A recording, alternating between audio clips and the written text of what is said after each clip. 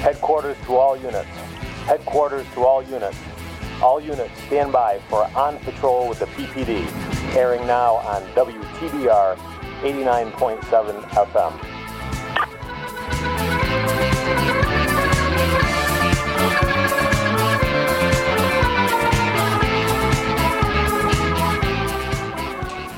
Good morning. Thanks for tuning in to another new episode of On Patrol with the PPD here on WTBR 89.7 FM, Pittsfield Community Radio, simulcast on Pittsfield Community Television. Today is Friday, January 22nd, 2021. My name is Mike Wynn. I am both one of the co-hosts and co-producers of this weekly radio program and the chief of police here in the city of Pittsfield. I am joined in studio this morning by Lieutenant Gary Traversa, Cops Bureau Commander. Good morning, Lieutenant. Good morning, Chief. Good morning, everybody. And Lieutenant Tommy Dawley, Day Shift Commander. Good morning, Lieutenant. Good morning, Chief. Good morning, Lieutenant. And since I ran in here at the last minute again, I still need a minute to set up my tablet. All right, it's about to get cold. Is it me, or has it been perpetual flurries for the past week? I said that. Was it last night? No, it had to be Wednesday night. I said that to Christina. It's like had moderate flurry activity or some type of snow every day for. It has to be a week now, right? Yeah. Every morning I wake up, there's the white stuff covers the driveway. Yeah. And it may not be a lot, but it's enough that you can't just leave it there. Yeah, right. I had a delivery driver come in the other night with dinner for date night. I was like, oh, wait a minute. I got to go clean the walk. That guy's going to, take a header. Yeah. The city's doing the best they can with it, It's crazy. It never stops. Yeah. All right. We gotta go to a news check, but like I said before we went to the weather, I actually need a moment here. I'm at this point where I don't even want to try to justify it. I quite literally was out of the house and out of the driveway early, and it doesn't matter what route I take between the house and the studio, every single red light, 2 18-wheelers on secondary roads that can't make it up the hill slowing me down, the one school bus apparently that's operating in the city, and this elderly driver that was doing 15 miles an hour coming through the Elm Street area. Cautious and safe. I can't object to that, but I planned well. The best plan doesn't survive first contact. No. So I do want to talk about a couple newsworthy items before we get to the lieutenant.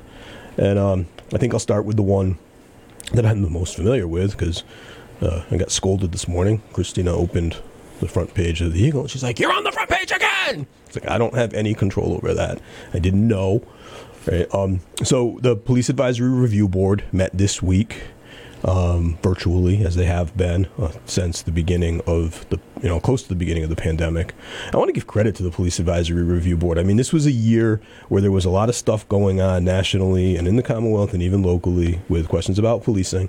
And the Police Advisory Review Board was one of the first boards and commissions, I think other than licensing, that insisted on being able to resume their meeting schedule and get to work because they thought that they needed to be involved in the stuff that was going on with the police reform legislation.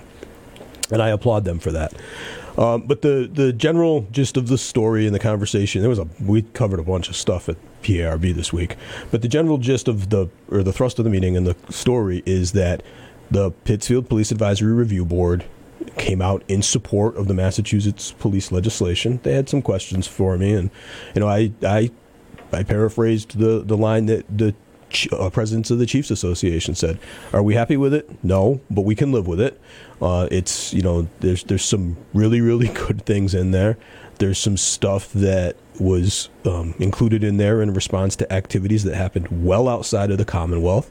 And I think some of that is unfortunate, but we're not going to sacrifice a lot of public safety because of anything that was in there. And so it's compromise language. That's the intention. It's compromise. So they did not issue their formal statement in support because there was a delay in getting something on the agenda, and but they wanted to vote to affirm the Massachusetts legislation, which they did, and they will prepare and disseminate a formal written statement following next month's meeting after they have a chance to properly deliberate it. I saw the draft of the statement. It's very fair. So I think that life goes on.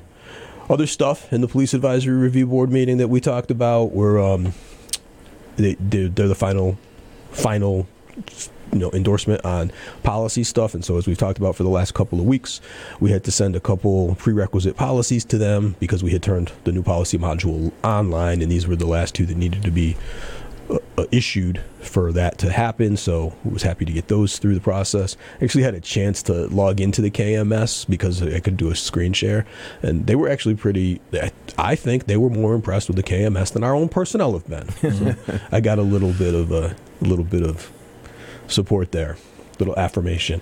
Other news article. I mean, there's just so much going on. Before we talk about the events of this week, front page of the Eagle. We live in a beautiful, beautiful area. We're blessed and fortunate to be here, and other people are realizing that. I think we've talked in the past about how people who were living in tightly congested urban areas were finding their way to the Berkshires during the pandemic, and there's been a lot of stories about that. People who were maybe second homeowners or part-time residents just saying, I can work from here. Why would I go back and put myself through that? But not just blue-collar working folk or white-collar working folk. Two of the most high-valued real estate transactions in the history of the county occurred in the last month of last year. Massive real estate sales. So people are coming, and we appreciate it. I was reading an article this week about Florida, how robust their real estate is, and I think similar to Massachusetts, people are getting out of the cities. Obviously Florida is more suburban, but when you think about it, Massachusetts is the majority of it's rural, and that's attractive for people. I think the last news article I want to talk about, and then we'll move into a health update that Dr. Kohlberg sent us, is I don't think we can end this week and not talk about the presidential inauguration. Right? It's 2021. President Biden was sworn in as president on Wednesday. Vice President Harris, it's regardless of your political beliefs, regardless of your affiliation, it's a new chapter, right? That's the way our system of government works, our representative democratic republic. And the only thing I want to talk about it from a law enforcement point of view is the difference between Inauguration Day and Election Day. So Inauguration Day is this Wednesday, and the Commonwealth stood up the relatively new Homeland Security Operations Center. The Homeland Security Operations Center is a joint emergency operations center managed by the state police. It operates in conjunction with the State Emergency Operations Center, which is you hear about the SEOC, like when they say, we got the situation report for COVID, that comes out of the SEOC. The Homeland Security Operations Center, the HSOC, is a new entity that's separate, that just focuses on first responder type stuff, police, fire, EMS, and the state police run it. They're in constant communication. And for the first time, this is 2020, for the first time ever, municipal law enforcement was given a seat in the room in both the SEOC and the HSOC. Up until 2020, all law enforcement interests were represented by the state police. Now, I love our brothers and sisters in French Blue, but they don't have the same mentality we do, and they don't understand the resource limitations we have. So they can't. They do the best they can, but they can't unless the person sitting in that seat has been a municipal police officer before they went to the state police. They can't represent our interests. So having a municipal police chief or liaison officer in that was very important. On Election Day, I was our local point of contact with the HSOC. I spent all day on Election Day, my regular work day, in my office monitoring activity out of the HSOC, and I could not keep up with both the status reports and the message traffic. It was 8 hours of unrelenting updates. Nothing happened, but the updates were constant. On Inauguration Day, not a single communication out of the HSOC, not one. Right? If I didn't have the television on in my office, I wouldn't have known it wasn't a regular work day. It's just kind of telling. Yeah. All right. Glad that we didn't have any large-scale issues nationwide, and certainly nothing locally here. Yep. All right. So, health update. Dr. Kohlberg couldn't join us this morning. There's a Department of Public Health call this morning. He and Director Armstrong are on that. But because he is a valuable and committed partner, he did send us an email early this morning. So let's see. What did the doctor include? If you did not see yesterday's news, so Governor Baker held his update conference, his news conference, and there are some changes coming. I just completely got booted out of my email. So hold on a second here. Sorry, bear with me. So the governor's making some changes effective the 25th, right? So that's coming into effect early next week. 5 a.m., I think. So the big one for those businesses that went on to the 9:30 p.m. closure curfew, that's being lifted. That's coming.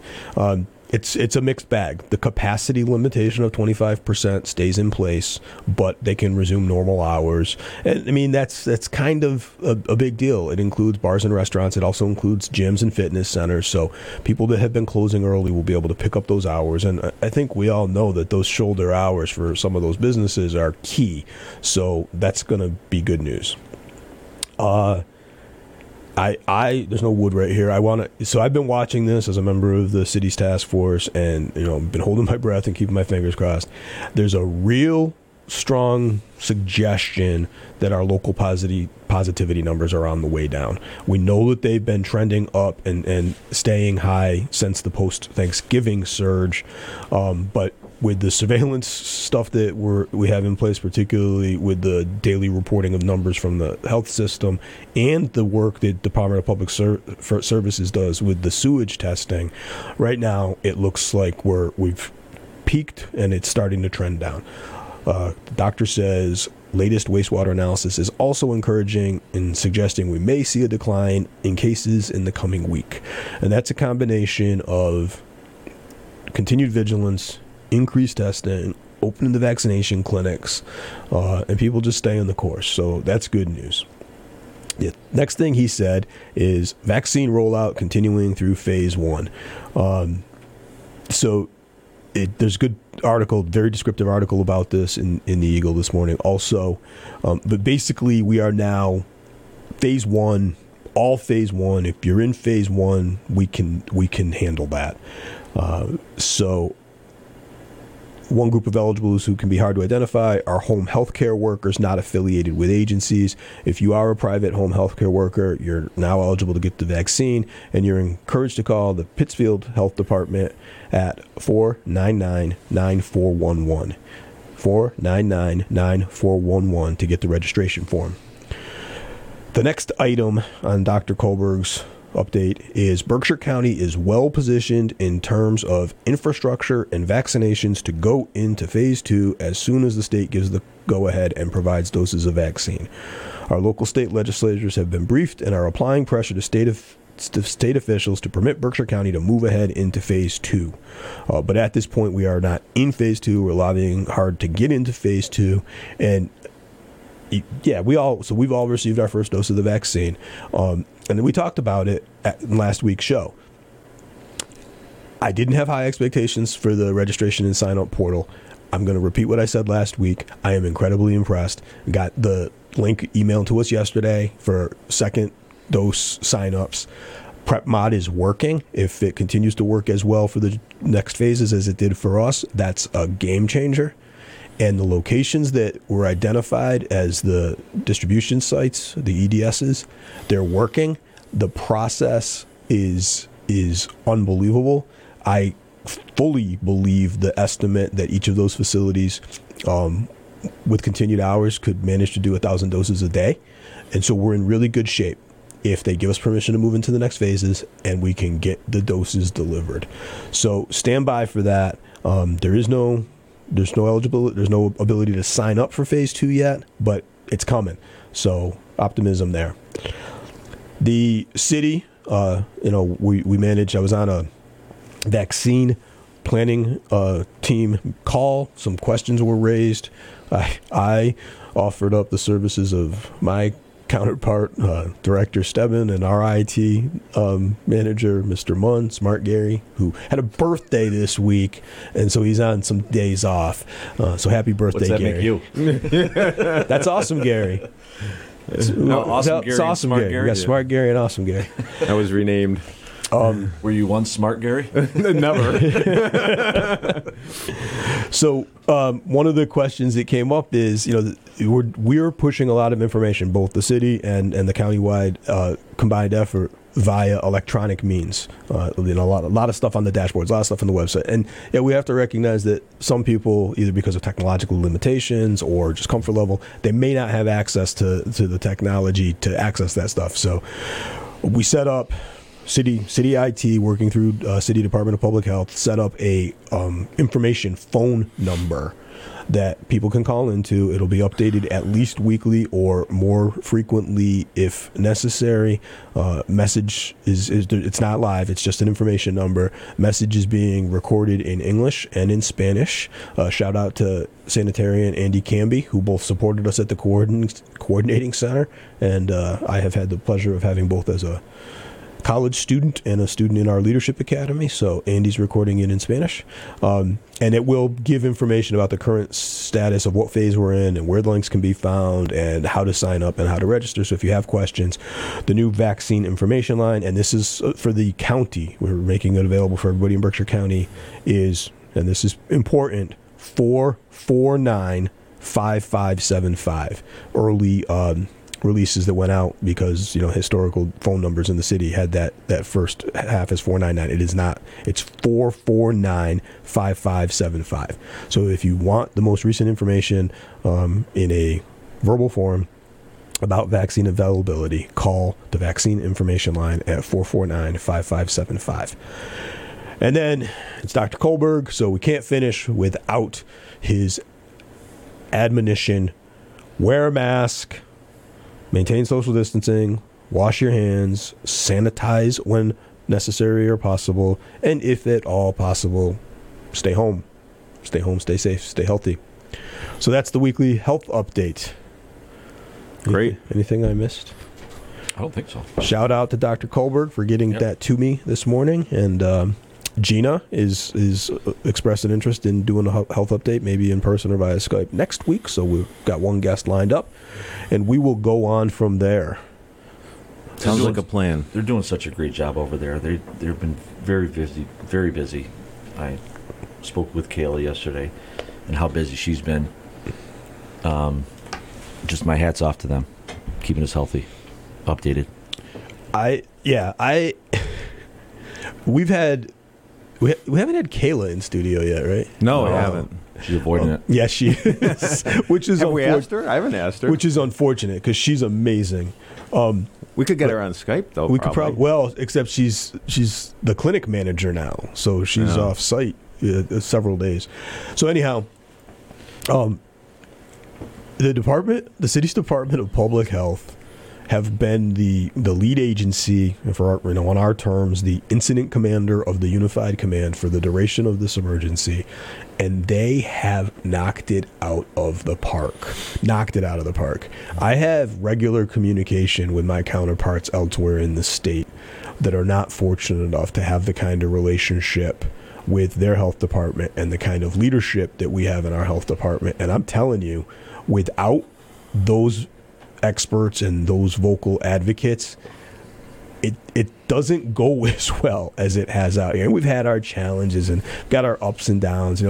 People are always going to throw slings and arrows. You got, so this will come up. It'll break in the next week. It's already been initially reported, but because of everything that's going on and impacts on the economy and changing hours and stuff. Some things, not necessarily in the municipal side, but everywhere slipped through the cracks. Things are late.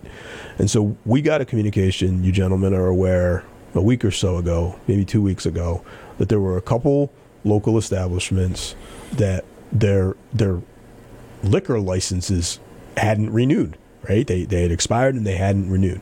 And, well, that may not seem like that big a deal the fact of the matter is, you can't serve alcohol if your license is in good stead, right? We don't have to like it, but that is the law. And so we were given guidance to, it's not like we're going to go in there and, storm the place with our jack boots on and shut them down. We're just told, if you see them operating, find out if they're serving alcohol and let us know. So one of our shift commanders did that, and it's going to result in, some action with the licensing board. We don't have a choice, right? It's not, you can't just ignore it. And so when the story broke that, that had been put forward, people are like, that's draconian. The police should have just ignored it.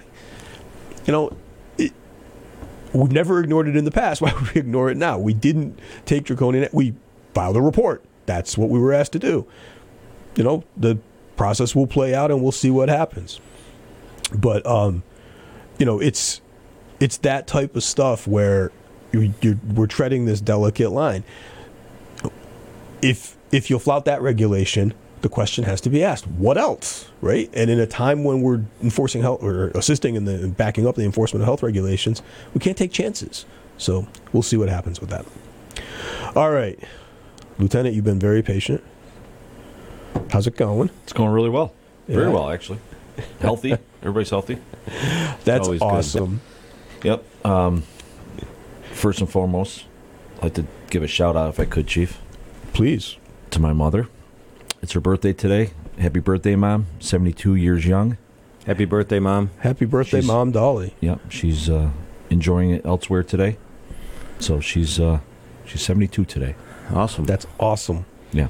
And healthy and happy and Yes, knock on wood. very. That's awesome. Very. And happy birthday to her, whoever else shares her birthday today. All right. So I don't think we talked about this last week. I don't remember. It's January of a brand new year, and that means a lot of things for many people. But what it means in the Pittsfield Police Department is annual shift bid rotation. Boy, I tell you, it's never an easy time of year. We talked to Captain Kirchner last week, right? That he had spent the weekend prepping the bids, right, or prepping the assignments, right? But the shift change went into effect on Sunday. Mm-hmm. There were some dramatic changes. Some big changes. Yes. I would imagine that there's some people who are pretty happy, and that there's a group of people that Yeah. are pretty unhappy. Yes, there's a small percentage of unhappy people, but that coupled with everybody wanting their assigned beats and trying to balance and level that out, it's a challenge. Balance the shifts. Yeah, it's a challenge. And we've talked about this many times in the past, but I think sometimes people who work outside of uniform service forget this, right? The police department is a uniformed paramilitary organization with a strict hierarchy and a strict chain of command. And if you've never been in military, if you've never been in uniform service, you may not understand what that means. So I was in a virtual meeting earlier this week, and we're negotiating, some reports that we were going to produce. And the mayor asked me, when do you think you can have that by? And so it was me and the mayor and the city solicitor, chair of the police advisory review board, and a half dozen residents, right? So they're asking questions, and the mayor's like, when do you think you can have that report by? And my response was, I ordered the captain to start working on it as we started this meeting. I expect to have it shortly. We can have it finished within a couple of weeks. And everybody else, everybody who wasn't employed by the city who was on the call, kind of like recoiled when I said, I ordered the captain to do it. That's what we do, right? We like to have a lot of conversations and discussion and back and forth, and we try to the best of our ability, to some extent, reach consensus. But the reality is, when push comes to shove, we issue orders and we expect compliance with the orders. It's what a paramilitary organization does. Mm-hmm. And so the captain annually issues an order saying, here's where you're going to work for the next year. And people comply, sometimes happily, sometimes unhappily. Mm-hmm. But they don't get to negotiate it, right? They know it coming in, too. Yeah. And so, as the captain described, they get to bid, they get to pick where they would like to be. It's a request. It's not a guarantee.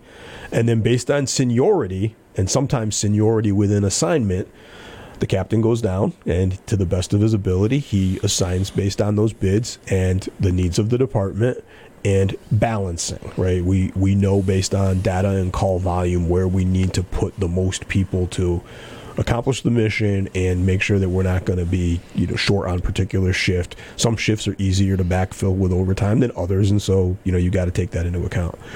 But usually on the second Sunday of January, the change comes, and junior officers frequently find themselves working somewhere other than where they wanted to be. Some other beat that they want to be Some on. other beat than where they want to be assigned. Some other shift. I don't get involved in the shift bidding process as much as I used to anymore. Like, I let the captain handle it, right? It's the captain's division.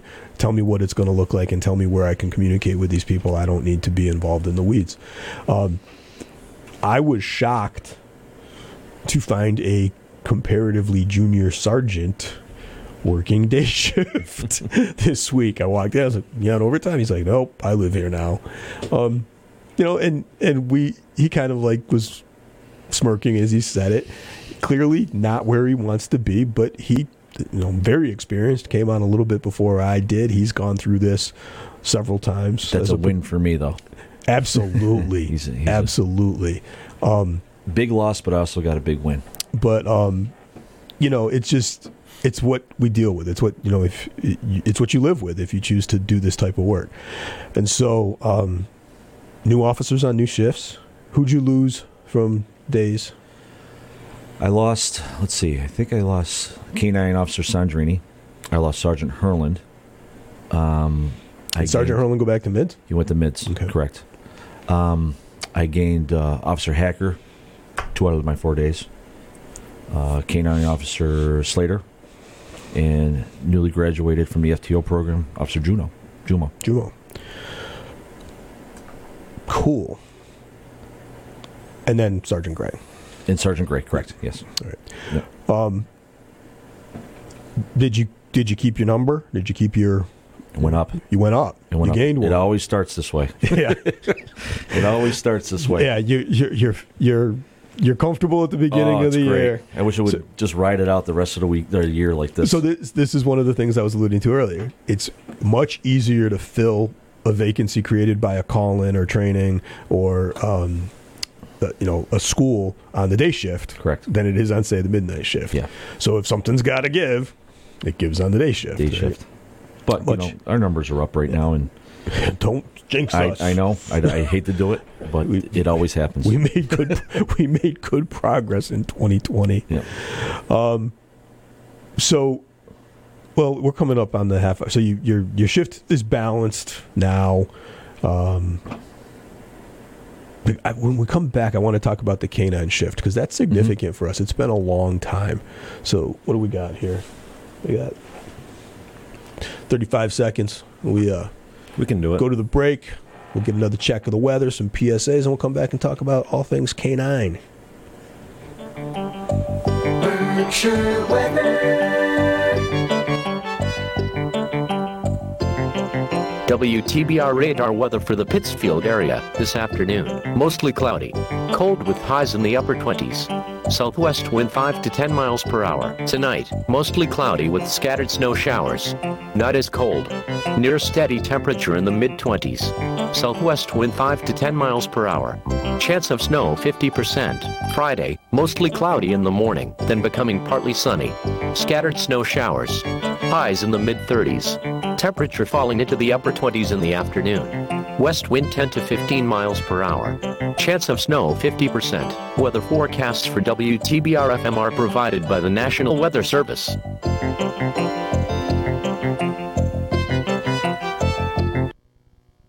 Is your little one safe inside your vehicle? Is the child seat installed properly? Is it the correct seat for your child? Hi, this is Sergeant Mark Madeleine with the Pittsfield Police Department, reminding you to please keep your children safe. Follow the safety seat manufacturer's recommendations for height and weight, and check NHTSA's website or our Facebook page for recommendations. If you have a question or would like your seat installation checked, please contact our department at 413 448-9700, extension 575. Our officers are certified safety seat installers. Thank you. This message is brought to you by the Pittsfield Police Department in cooperation with WTBR-FM. Support for WTBR comes from Greylock Federal Credit Union, proud to support high school arts and sports programs to help our community thrive. Greylock Federal Credit Union, with locations throughout the Berkshires and online at greylock.org. And from BeFair, one of the largest premier human service agencies in Berkshire County. If you're looking for services for a loved one or are interested in caring for the people they support, visit befair.org today for available opportunities.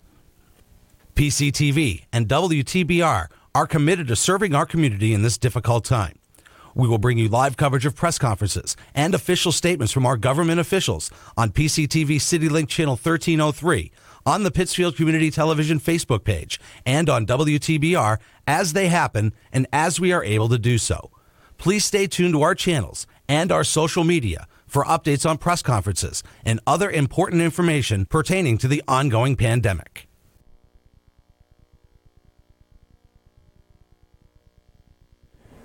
Good morning. Welcome back. Thanks for joining us again this morning for another new episode of On Patrol with the PPD here on WTBR 89.7 FM, Pittsfield Community Radio, simulcast on Pittsfield Community Television.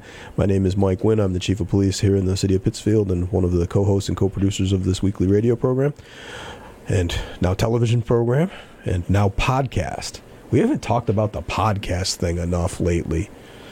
So when we started this program year and a half ago, a little more than a year and a half ago now, we really were just like trying to get enough of us comfortable with the equipment that if we needed to preempt and take over this station to make emergency announcements, we could do that. And we kind of got into it, and they were archiving the programs for us, and we could just put them up, put them up on SoundCloud or whatever and link to them. And then during the beginning of last year, WTBR and PCTV made a decision, and they decided that they were going to switch their archiving over basically to a WordPress platform, which dramatically changed the availability. So we broadcast live on FM radio, and it's going out on Pittsfield Community Television. They record the television segment, so that's available as an archive through PCTV. But then they send the audio file, and we put it up on the WordPress podcast platform. And I don't know if you guys listen to podcasts. I do on a regular basis, and just because I know that, I subscribe to our feed, and it always amazes me on Friday late morning, Friday afternoon, if I'm gonna go to my app, whatever it is, to listen to another podcast program, that there it goes this morning, On Patrol with the PPD podcast. And so the listeners that we had that we knew were checking us out on SoundCloud, including people from other departments elsewhere in the state and family members elsewhere in the world. Now, not only can they get that via the website, but I mean, that's commonly available. And we're up on all the popular podcast platforms. Apple Music, Spotify. Those are the two that I have on my device. I don't Stitcher. So if you listen to podcasts, wherever you listen to podcasts, subscribe to On Patrol with the PPD, and it'll push to your device, and you can take us with you anywhere. I got I had a message from a friend that I used to go to church with last week, and she's like, I just finished listening to the podcast. I was like, that's awesome, right? All right, so back to what we were talking about. So you lost a canine handler, but you picked up a canine handler and a half. Times two, yeah. Well, 1.5, yeah, correct. And so, the Pittsfield Police Department, we've talked about this in the past, I think we've had Sergeant Parisi out here. We have a fairly robust canine program. I think it's important that we have a robust canine program. We invest considerable resources and energy into the canine program. I'm very proud of our canine program. But every program needs to be evaluated. It needs to be evaluated from time to time, and if changes have to be made, You got to justify putting that type of energy, money, personnel into the program. And so with the change a couple years ago, Sergeant Parisi was promoted. He was allowed to keep his dog. We changed the way. So K9 was traditionally occupied just by patrol officers. Senior patrol officer, K9 handler, was kind of in charge of the unit. It was fairly informal. And we needed a different way to do it. K9 needs to train on a regular basis. They train weekly. They need to keep detailed records. They need specialized software to do that. They need to be able to produce those records fairly quickly if they're challenged.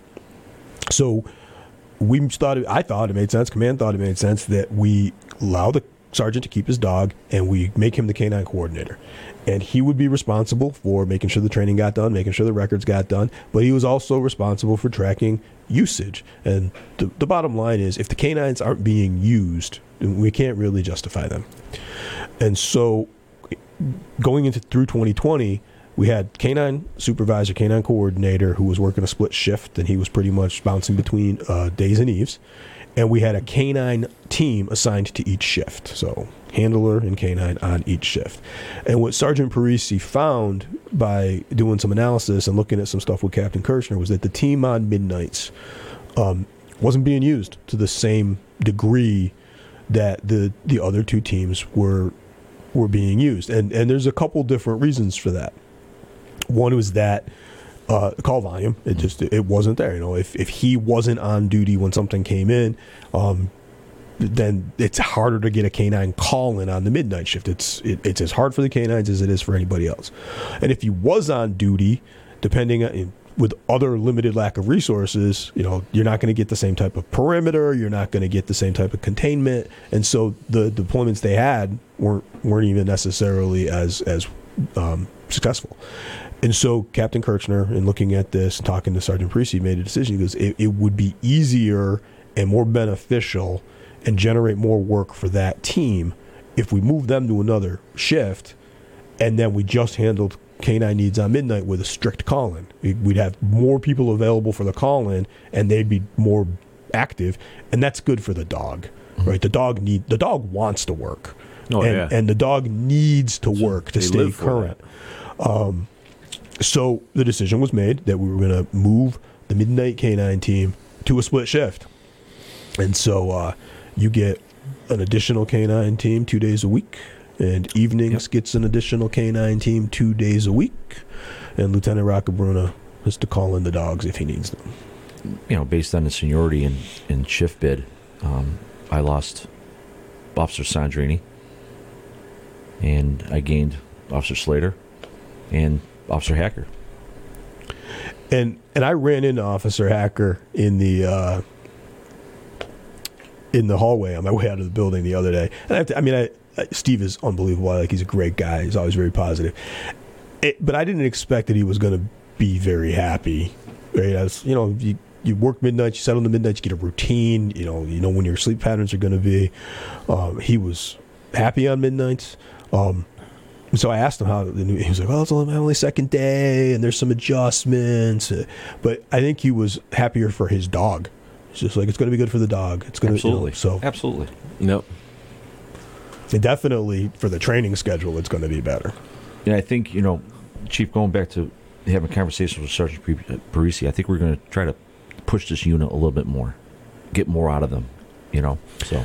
Well, the other part. So one of the concerns I always have, particularly with the midnight K9 team, is, like we said, there's not necessarily as much call volume, there's not necessarily as much opportunity, but there's zero opportunity for the other part of the K9 job, which I consider equally important, which is community outreach and community engagement.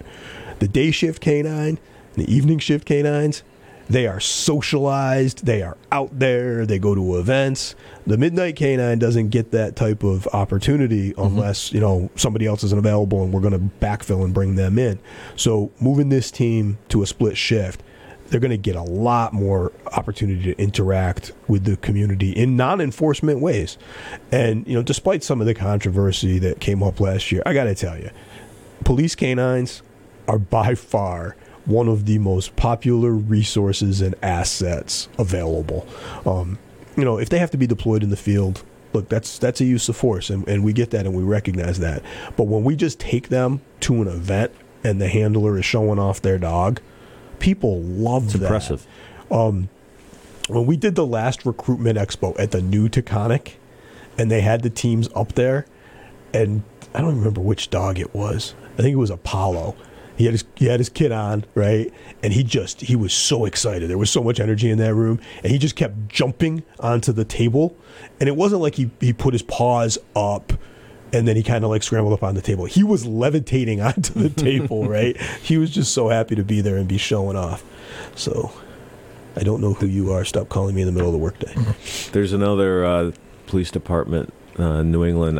Happened to be on their website this week, and they actually have a canine request form.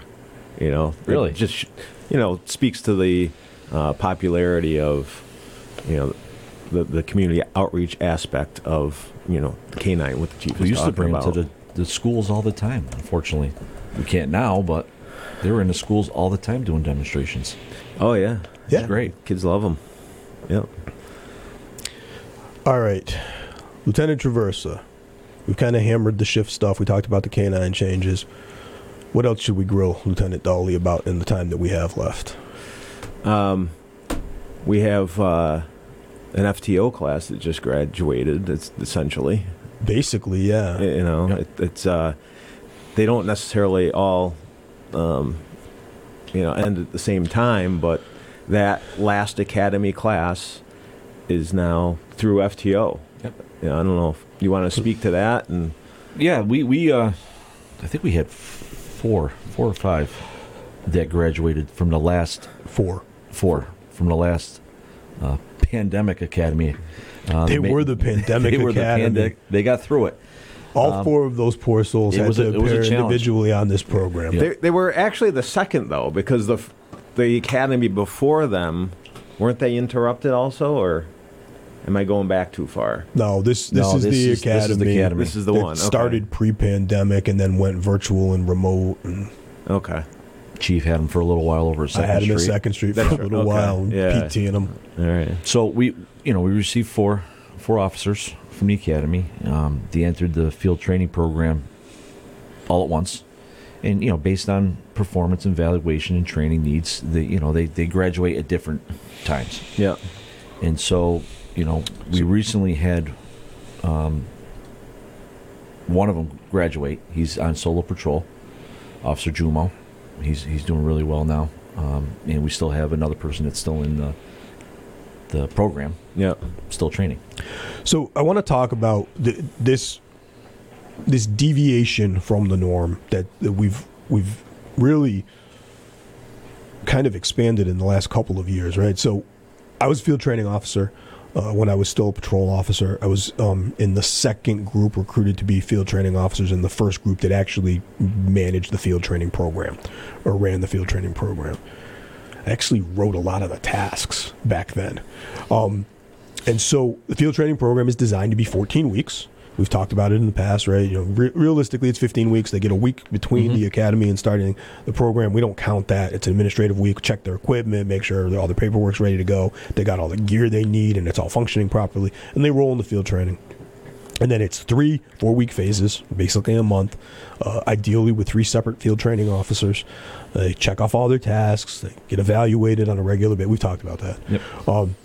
And then the last phase, phase 4, is 2-week phase called shadow phase. The probationary officer, probationer is in the unit in uniform doing all the calls, and their first field training officer, their primary, is in plain clothes evaluating them and doesn't interfere or interrupt unless it meets a small set of criteria.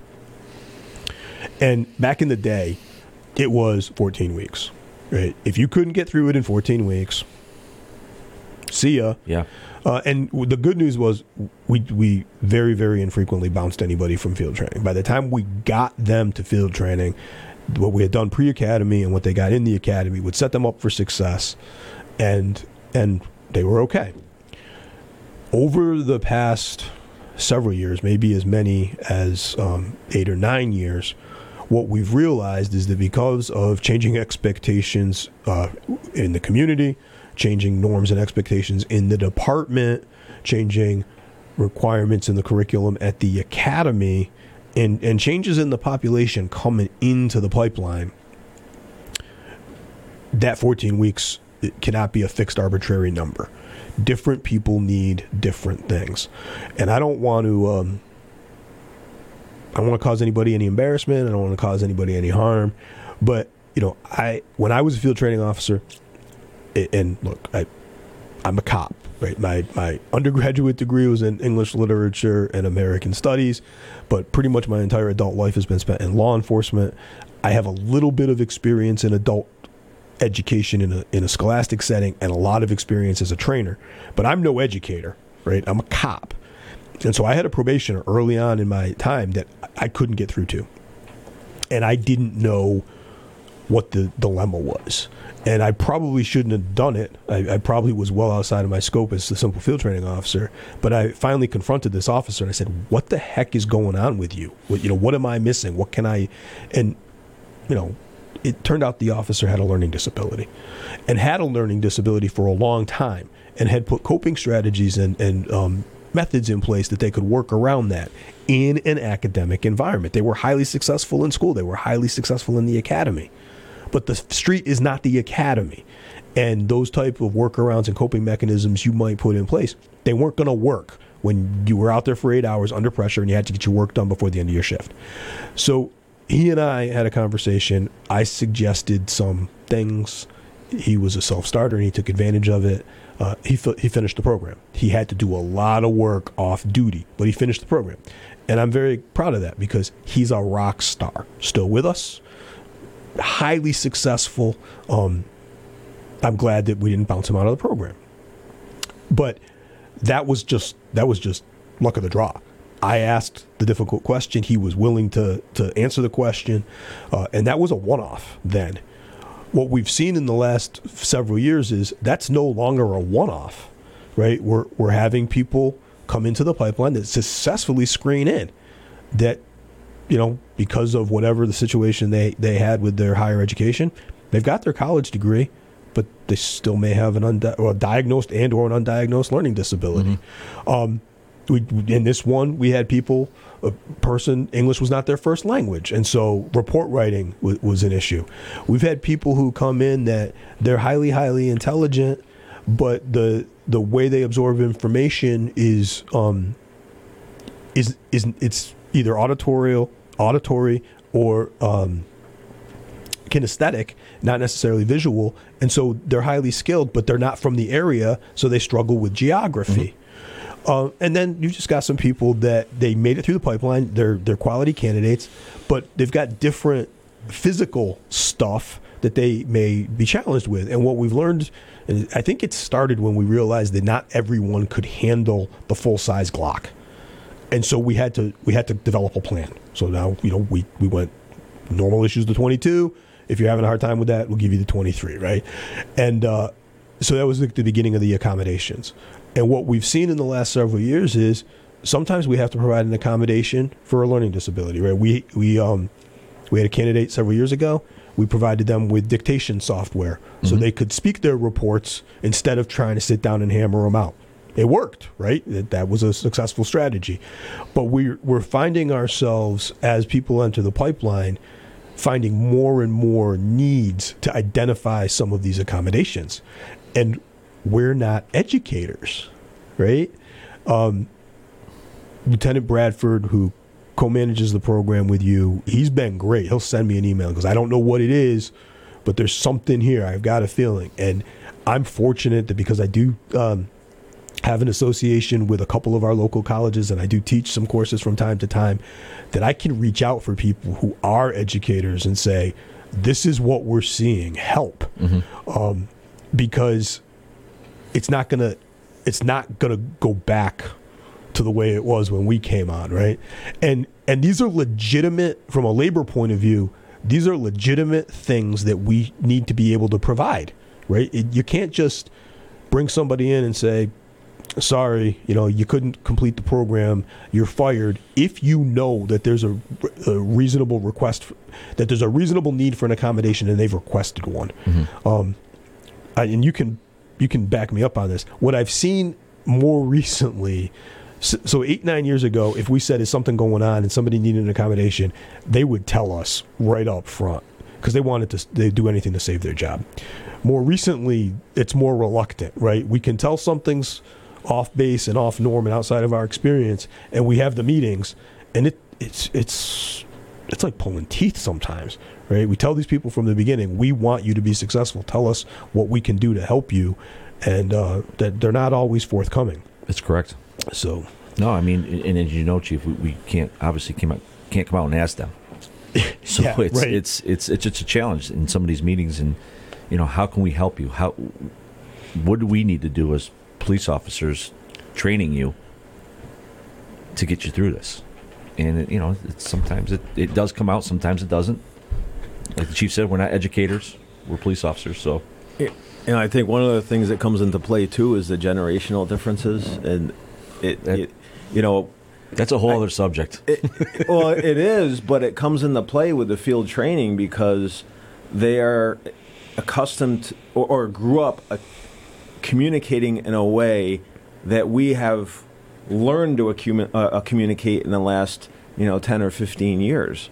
So, and there are, in most cases, some very stark differences, and I think there's a lot of adjustment, for both generations that are, and sometimes, to a certain extent, we have, 3 generations kind of employed, and it's different, and there's a lot of adjustment, and and especially with the changes with the policing and the reform, and so that brings up another point, and this could be an entire episode. So I don't want to dig too deep into this, but I've said on the program, you both know, my position has been since I took command of the department, we should have a workforce of 110 to 120 sworn personnel plus the necessary support personnel. And in my mind, when I started saying that, based on police per capita ratio and stuff, it's like I need 110 cops, 120 cops to keep the 95 to 100 fit and healthy to do the work that we're required to do. And so that's been my goal.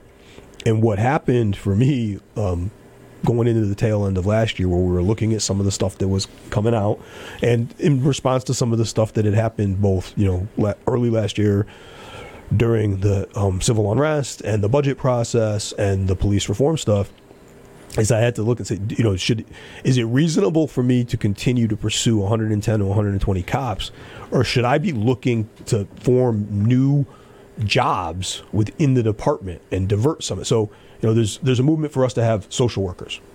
Okay, so we moved a little bit of money in the budget that enable us to have social workers, but I don't have a candidate pool of social workers. I can't go to the police list and hire a social worker, and there's no social worker list, right? And so the jobs don't exist within the department structure. And the question, and the mayor and I this is a conversation, is should I start to move some of those slots that we're pursuing somewhere else? And what should that somewhere else be? Where should it be? So there's a lot of larger police departments, for example, that have internal embedded victim witness assistants. We don't have that position because we use the victim witness assistants from the DA's office and from our community partners. But that's not to say maybe we shouldn't.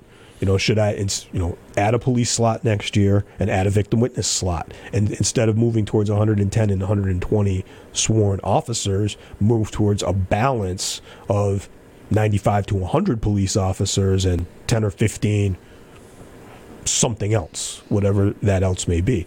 And I don't know because it's uncharted territory, right? Yeah. We traditionally go to the list and we hire cops. Yeah. That's what we do. But we're working on a plan right now to try to figure out if we can outsource or contract the social worker positions, because we're not going to be able to hire them to be city employees. Right? The timing doesn't work, so we'll see. And to have one is an absolute bonus to have a co-responder. Absolutely. I wish we had more. Yeah, I really do. And I that's part of what frustrated me is we got zero recognition or credit for the existing program that we've had for 6 years now? At least 5 or 6 years. We knew that Richard was getting ready to retire. Yep. We made concrete moves to use the existing program to bring up his follow-on and additional people. And there's no recognition of the fact that unless you have a very particular critical incident, crisis incident mindset, which Richard does. He spent a lot of time early in his career working in crisis environments. Not all social workers do that.